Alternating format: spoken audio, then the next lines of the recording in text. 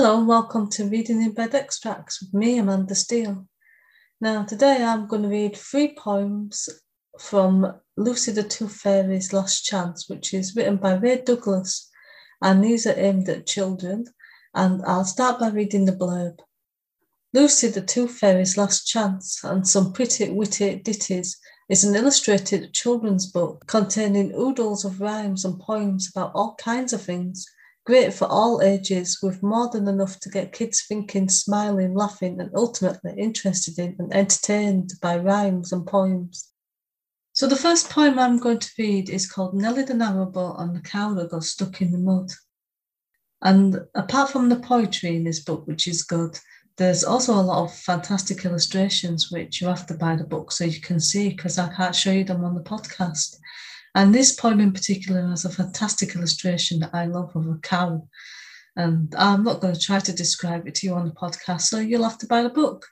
So here's the poem, Nelly the Narrowboat and the Cow That Got Stuck in the Mud. Chugging along on a fine day in spring, Nelly wasn't worried about a single thing. The sun was shining, the sky was clear, fish were swimming with plenty to cheer. Rabbits were skipping as a breeze gently swayed, running and hiding in a field as they played. The water glistened on the canal so bright. All in all, the world was just right. But then Nelly caught sight of something amiss. She stopped the engine with a sigh and a hiss. It was Daisy the cow who had been chewing the cud, looking quite in a differ, all stuck in the mud. So Nelly pulled over to where Daisy was stuck.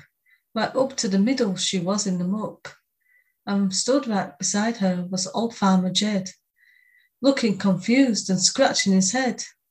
"Whatever's the matter?" she asked right away. "Daisy's got stuck," the farmer did say. "I've been thinking and thinking about what to do, but I've got no ideas. How about you?" Nelly gave some thought on how she could help, then shouted hey presto with a loud clear yelp. "I've got some rope you can tie round your cow, then fasten the other end to my bow." In no time at all the rope had been tied. "Are you ready?" "I am," Nelly replied. She started her engine with a splish and a splash, then shot off forward as quick as a flash. "Moo!" went Daisy as the rope became tight. Nelly was pulling with all of her might. pull harder," screamed Farmer Jed. So Nelly got stronger, went full steam ahead. Her face became red with sweat on her brow. There were all kinds of noises from Daisy the cow. Jed couldn't watch, so he covered his eyes. But when he looked away, he got a surprise. Because all of a sudden, and quite unaware, Daisy took off and flew through the air. She landed back down with a thump and a thud, but lucky enough, not into more mud. You've done it," said Jed with glee, clapping and dancing for all to see. "Thank you so much is all I can say. Nelly the Narrowboat, you saved the day." Nelly was happy to have helped Farmer Jed, and that her plan had worked just like she had said, so she sailed knowing she had done good for Daisy the cow who had got stuck in the mud. This next poem is called The Troublesome Tooth Fairy, Part 1. Stood in the office of Tooth Fairy Boss, who was ranting and raving and getting all cross. Lucy was shaken, a little bit scared, and couldn't speak back, not that she dared. "It's not good enough," Tooth Fairy Boss said. "You keep waking them up when they're sleeping in bed. That's not the point, not how you were trained.